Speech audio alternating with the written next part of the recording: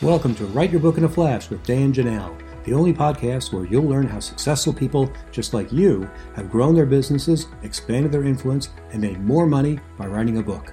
On each episode, you'll learn the inside secrets to help you create a book that can serve as a powerful marketing tool to skyrocket your business. I'm your host, Dan Janelle. I help thought leaders, business executives, and entrepreneurs write their books. To find out more, go to writeyourbookinaflash.com. AI is everywhere. Artificial intelligence is grabbing headlines left and right. But what does this mean for writers, and especially for writers who speak as well? We're going to cover all of those topics in the next half hour or so to see what you should be thinking about as AI enters the workplace for writers and speakers. Hi, I'm Dan Janelle. I'm a ghostwriter, book coach, and developmental editor. I've written more than a dozen books, and no matter where you are in the writing process, I can help you write your book in a flash, and sometimes with AI. My guest today is Godek. He is the author of a book that has sold more than 1 million copies. It's called 1001 Ways to Be Romantic, and I welcome you today, Greg. How are you doing? I'm doing great. How are you? Fantastic. Thanks. So we're both kind of thought leader kind of people where we both look at the big picture and see or prognosticate what's going on. I see AI as a way of actually helping writers remove some of the drudgery from their writing. And I've worked with a number of clients by using AI tools to create book titles, to outline books, outline chapters, outline deeper into the chapters as well. But that's just the first step. We don't use that as the end point because I believe that those are good writing prompts. So we know what to do. So we never have a blank page syndrome. So we never have writer's block. But what makes a real book stand out from an AI book is your voice, your stories, your research, your ideas, your opinions. And I want to get your feeling about this in a second. I want to share one quick story.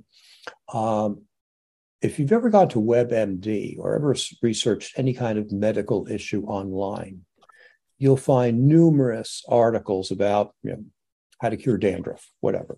And they're really written as fact-based, information-based articles. What is dandruff? How does it start? What are the symptoms? How do you cure it? What should you do? Should you see a doctor? And it's all written very matter of fact. And I was reading one of these the other day. It occurred to me, this is exactly how AI writes blog posts and articles. There are no stories. There's no research, there's no emotion, there's no real voice. There's just all the facts you need to know to make a rational decision, which is a good thing. And I can see AI writing those kinds of articles and everyone's saying, hey, that's a really good thing. It doesn't sound like me, but it's a good start. What do you think? Well, let me tell you where I'm coming from overall. I've always been a big science fiction fan. Okay. Mm-hmm. And ever since I first saw 2001: A Space Odyssey, back when I think I was 14 and got introduced to HAL, and then a few decades later along came the Terminator. I certainly see how AI can be a tool. I've been playing with it for several weeks now myself. But I'm very cautionary about it. And that's why a lot of my thinking just in the last several weeks, since you and I just kind of casually started talking about it, was looking very specifically at where are we better? And where are humans better than AI? And I mean, you were touching on that. And, this is about exploring that in more depth. I've been playing with it like you have, mostly with ChatGPT because I'm a writer. So, and at this point, ChatGPT is text-based, not yet, visual and so on and so forth. But, I look ahead and I see, it's going to, 6 months from now, ChatGPT is going to blow us away in other ways that right now we can say, well, it's limited like this and it's limited like that. This stuff learns. and more companies and countries are, they're developing their own. And I guess I look at it, I recently saw interviews with both the CEO of Microsoft and Neil deGrasse Tyson. And they were both 100% positive about the whole thing. And it's like, wow, to me, it's a little bit like, okay, in the early part of the last century, Henry Ford gave us, cars, and it's like, this is great. It's going to change things. It's going to improve things and so on. But at the time, nobody thought about traffic jams. Nobody thought about pollution, and so forth. So the whole thing is, it's like most things in life, there are pros and cons. But anyway, I do want to talk about, the good side of the whole thing. Two recent things that I've come across and played with just a little bit. I don't know their names, but they're all. There's all kinds of competitors to ChatGPT. But I came across one where what it will do for when you're Zooming or videotaping, and how when you look at your notes, you're kind of looking away from the camera. Mm-hmm. This one piece of software will keep your eyes looking directly at the camera. How in the world it does that? I don't know. And there's another one that will write short pieces of music for you. Like if you want a musical intro to your show or for a video, just a few bars long, but you have all these choices. Do you want like rock? Do you want it like rap? Do you want it like classical? And just like, honest goodness, in 4 minutes, I had a couple of little pieces, kind of like, and it's just way cool. It is going to make so many things fun and easy. But let's jump in here. Here's my major insight. I think my major insight about AI and how it's going to affect us. Content is no longer king. Nope. ChatGPT in a second, search the whole web, find out what the topic is, and so for a short while, being first to market will be a competitive edge, but it won't last as long as it used to. If you've just done some research, it's brand new. As long as it's not really on the web, it's new. You could go give a presentation. You could, you could do live Zooms and stuff. But as soon as it goes, soon as it's available online, AI is going to have it. So that, the content itself, well, it's like you talked about in the opening. It's like, at this point, it's very good at the content, but it's more reporting. It's a little more formal, although I have seen some examples where part of the instruction is, write this article, as if Shakespeare wrote it, and maybe it does it now, I'm not sure, but you eventually be able to say, as if Ernest Hemingway wrote it, if Kurt Vonnegut wrote it, it'll probably pick up voice and tone and more expression than it has now. But it's very interesting because, content is king. That's been a mantra for decades now, right? So if content isn't king anymore, what is? It's about you, it's yourself, it's your branding, it's about your creativity, it's about emotion, empathy, creativity, adaptability, these things that are actually, quite core about being human. Um, and and those are the things we need to capitalize on. And like you were saying, great for content, great for research, great for giving you a start. But as we move forward in terms of, writing a book that means something, that is different, and then speaking, one of the things I really believe that this will cause a resurgence in in-person presentations. I mean, obviously, it just disappeared during the pandemic and such, but as it's largely coming back now. But it will be even bigger. I'm going to get that to a second. So really, what this is about is you, you, me, you, our viewers here. It's about you. It's not about just the content or any of that. It's you that's bringing it. So what also is going to become even more important than it has been is branding. It's like, no, this isn't just, I've written several books on relationships, on from the romantic point of view. That it's tons of stuff out there. What makes it different? I mean, I've read every book on relationships and love for the past several decades, and there's a whole lot of repetition. Mm-hmm. But it becomes, how you dress it up, how you title it, how you talk about it. My experience with ChatGPT is that I think it's quite good at generating subtitles for books.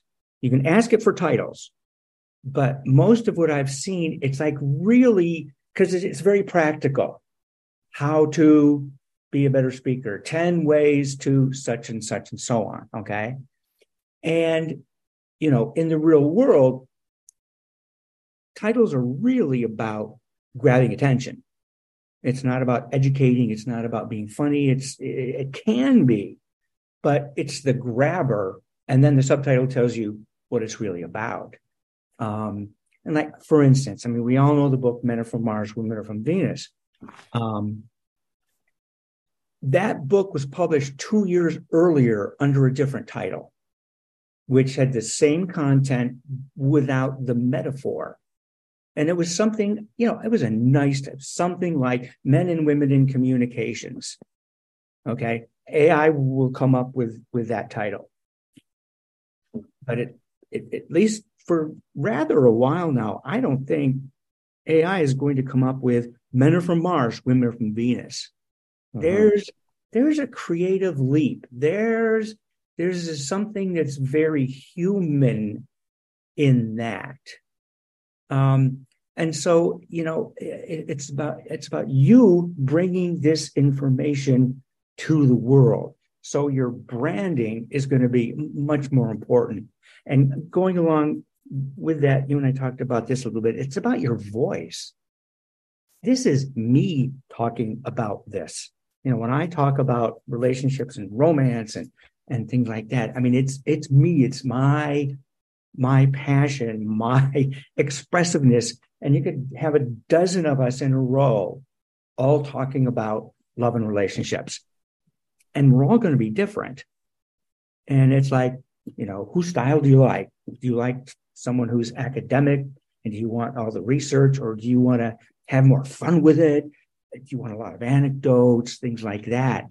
And, from a writer's point of view, for you and I, we know a lot about voice because, trying to create voice on the page is a whole different thing from performing it. because, we are, I'm me, it's my personality, and I'm going to, do this. But when you try to put that down on paper and still have the voice come across, a lot of writers are not good at doing that. And so that will become very important. And I mentioned passion. I mean, so much comes across from the very specific human ways.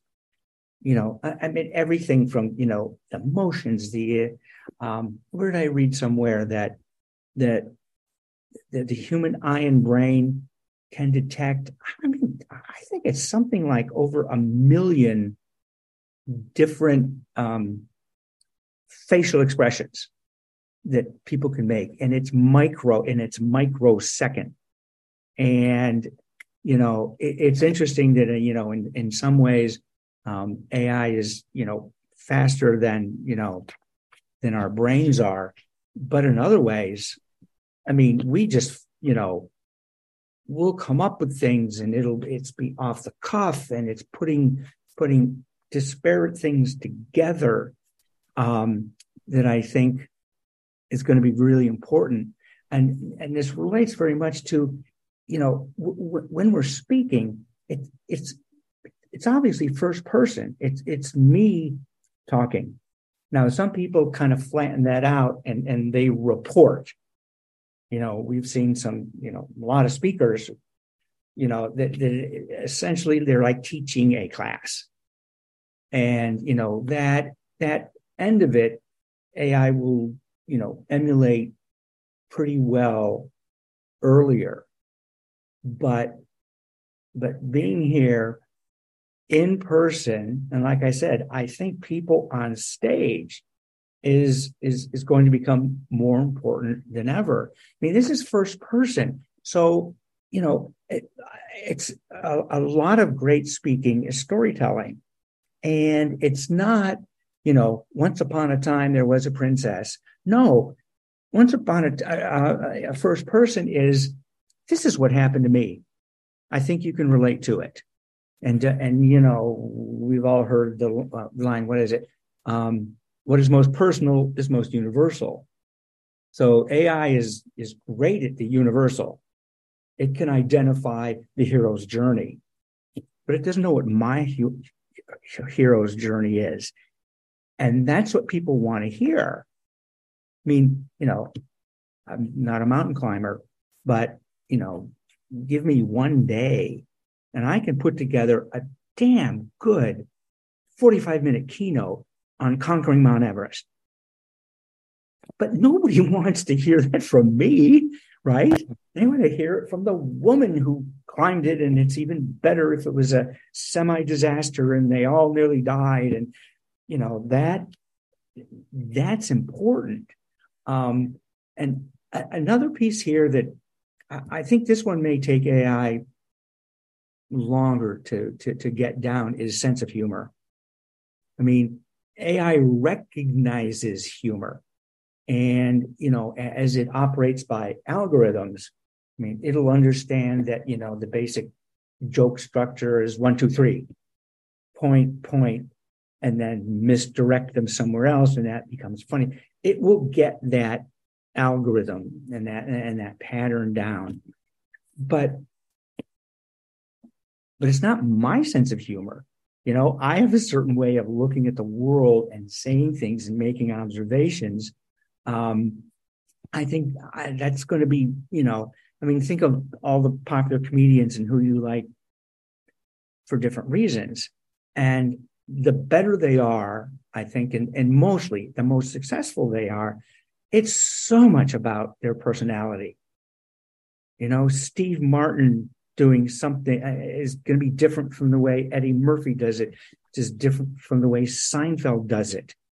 So it becomes about you presenting this. Another difference is let's stop there. One of the interesting things about what we're talking about is that AI can do reporting. It can't do the personalization. It may be able to write like Shakespeare or Hemingway, but given a few minutes, you and I could do the same thing. What I'm concerned about now is the ethics of it all, because that's what's grabbing a lot of headlines. Students are using AI to write term papers and essays in college and high school, and professors are smart enough to figure out that Johnny, who can't put two sentences together last week, is now writing like Shakespeare or Hemingway. It just doesn't compute. Mm-hmm. But if we use some article that AI created and put our names on it, is that going to be an issue? And I raise that because we talk about Steve Martin or Jay Leno, whatever. They have a team of writers who write jokes for them. They come to work at 8 a.m. They write thousands of jokes. 10 of them are good enough to get on the air, and Jay Leno is delivering them as if he had written them himself. And if not Jay Leno, any of the late night hosts. Presidents have speechwriters. Mm-hmm. Everyone in Congress has a speechwriter. If some congressperson isn't funny, guess what? They call up a guy who writes jokes for a living, and he sells them some jokes. In fact, one of the great joke writers of all time who wrote jokes for President Ford apparently died just a few days ago. I'm blanking on his name. But, here's a guy who gets a call from the White House and says, hey, we need some jokes about this topic for the president. How much will it cost? Can you send us a couple of jokes? And for $50, he's writing jokes for the president. Is that any different than going to ChatGPT and saying, hey, tell me a joke about two robots who walked into a bar? What do you think?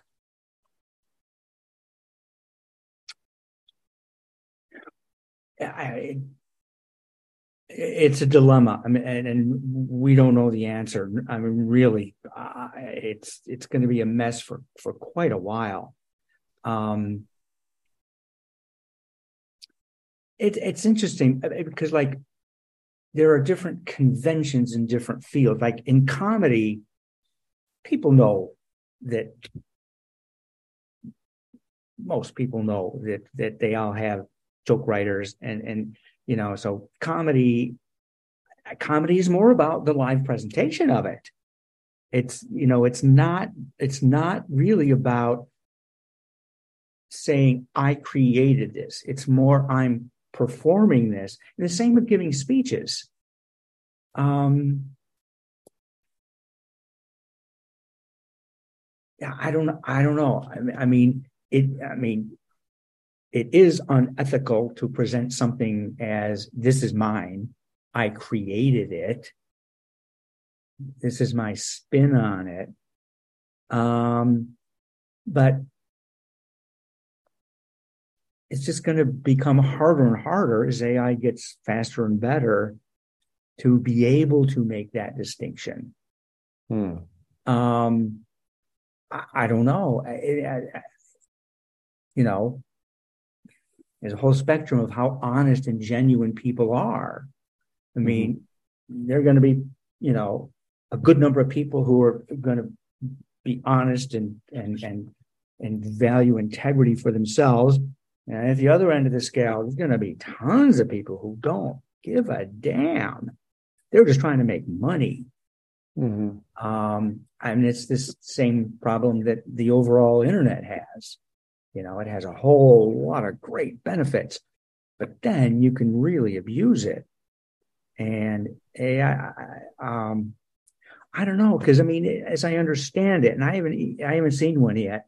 Tell me if you have, of like avatars. Like, I understand you can make an avatar of yourself, and then you can have it give presentations. Obviously not on stage. But so, coming relatively soon, I think, is going to be Zoom presentations and webinars and things like that, where it could be you, but it's not you. And where they will construct totally a new created person. you and I go back longer. So like we can make a reference to Max Headroom. A lot of this audience won't get that, but that was there's just, let's create a character. Let's, get a good artist to draw somebody and then animate the thing. And see, that's the reason why in person is going to become more important, because you won't know in a short while if the video you're watching, the pre-recorded thing, the master class, whatever, you won't be able to tell if it's a real person or not. So that's why I think standing on stage is going to be, it's like here's the difference. Like we've all listened to the Beatles on recordings. I was going to say albums. We listen to the Beatles on recordings. That's one experience. Going to see Paul McCartney in concert is a whole different thing. I mean, you've never heard anybody go around bragging that they have a Beatles album and they listen to them. But you go to a live concert, you have bragging rights. You have a story that, comes back to that first person thing. It's me. I experienced, I was there. And that's a good place to stop our conversation about, it's the AI ends where you begin. And where you begin is where your personality, your voice, your branding, your passion for the topic rise above, and that makes you stand out from everything else that everyone else is finding when they type the same information into AI. So if you want to use AI ethically, you really should use it as a prompt service, not as the ending, because I believe that the purpose of a student writing a paper is not that they've written a paper, it's that they have learned something in the process. They've learned how to research, they've learned how to write, they've learned how to think, they've learned how to organize ideas. That's why teachers assign papers. They don't assign papers because they want to gather information from 50 students and become an expert on various topics. And I think if people are cheating themselves if they use AI to write their books or articles or blogs without putting their voice in there. Well, thanks everyone for being with us today and for listening. Love to hear your comments. Please post them in the show notes below or the notes below on YouTube. Love to hear what your ideas are as AI continues to evolve. Thanks. Thank you for listening to the Write Your Book in a Flash podcast with Dan Janelle, the only podcast that shows you exactly how people just like you have built their businesses by writing a book. If you'd like to write your book but don't know where to start, you can find great information at writeyourbookinaflash.com. If you're ready to take your next step to write the book that can transform your business, I invite you to schedule a free, no-obligation consulting call with me by going to writeyourbookinaflash.com. We'll be back next week with another insightful interview to help you become a top business leader.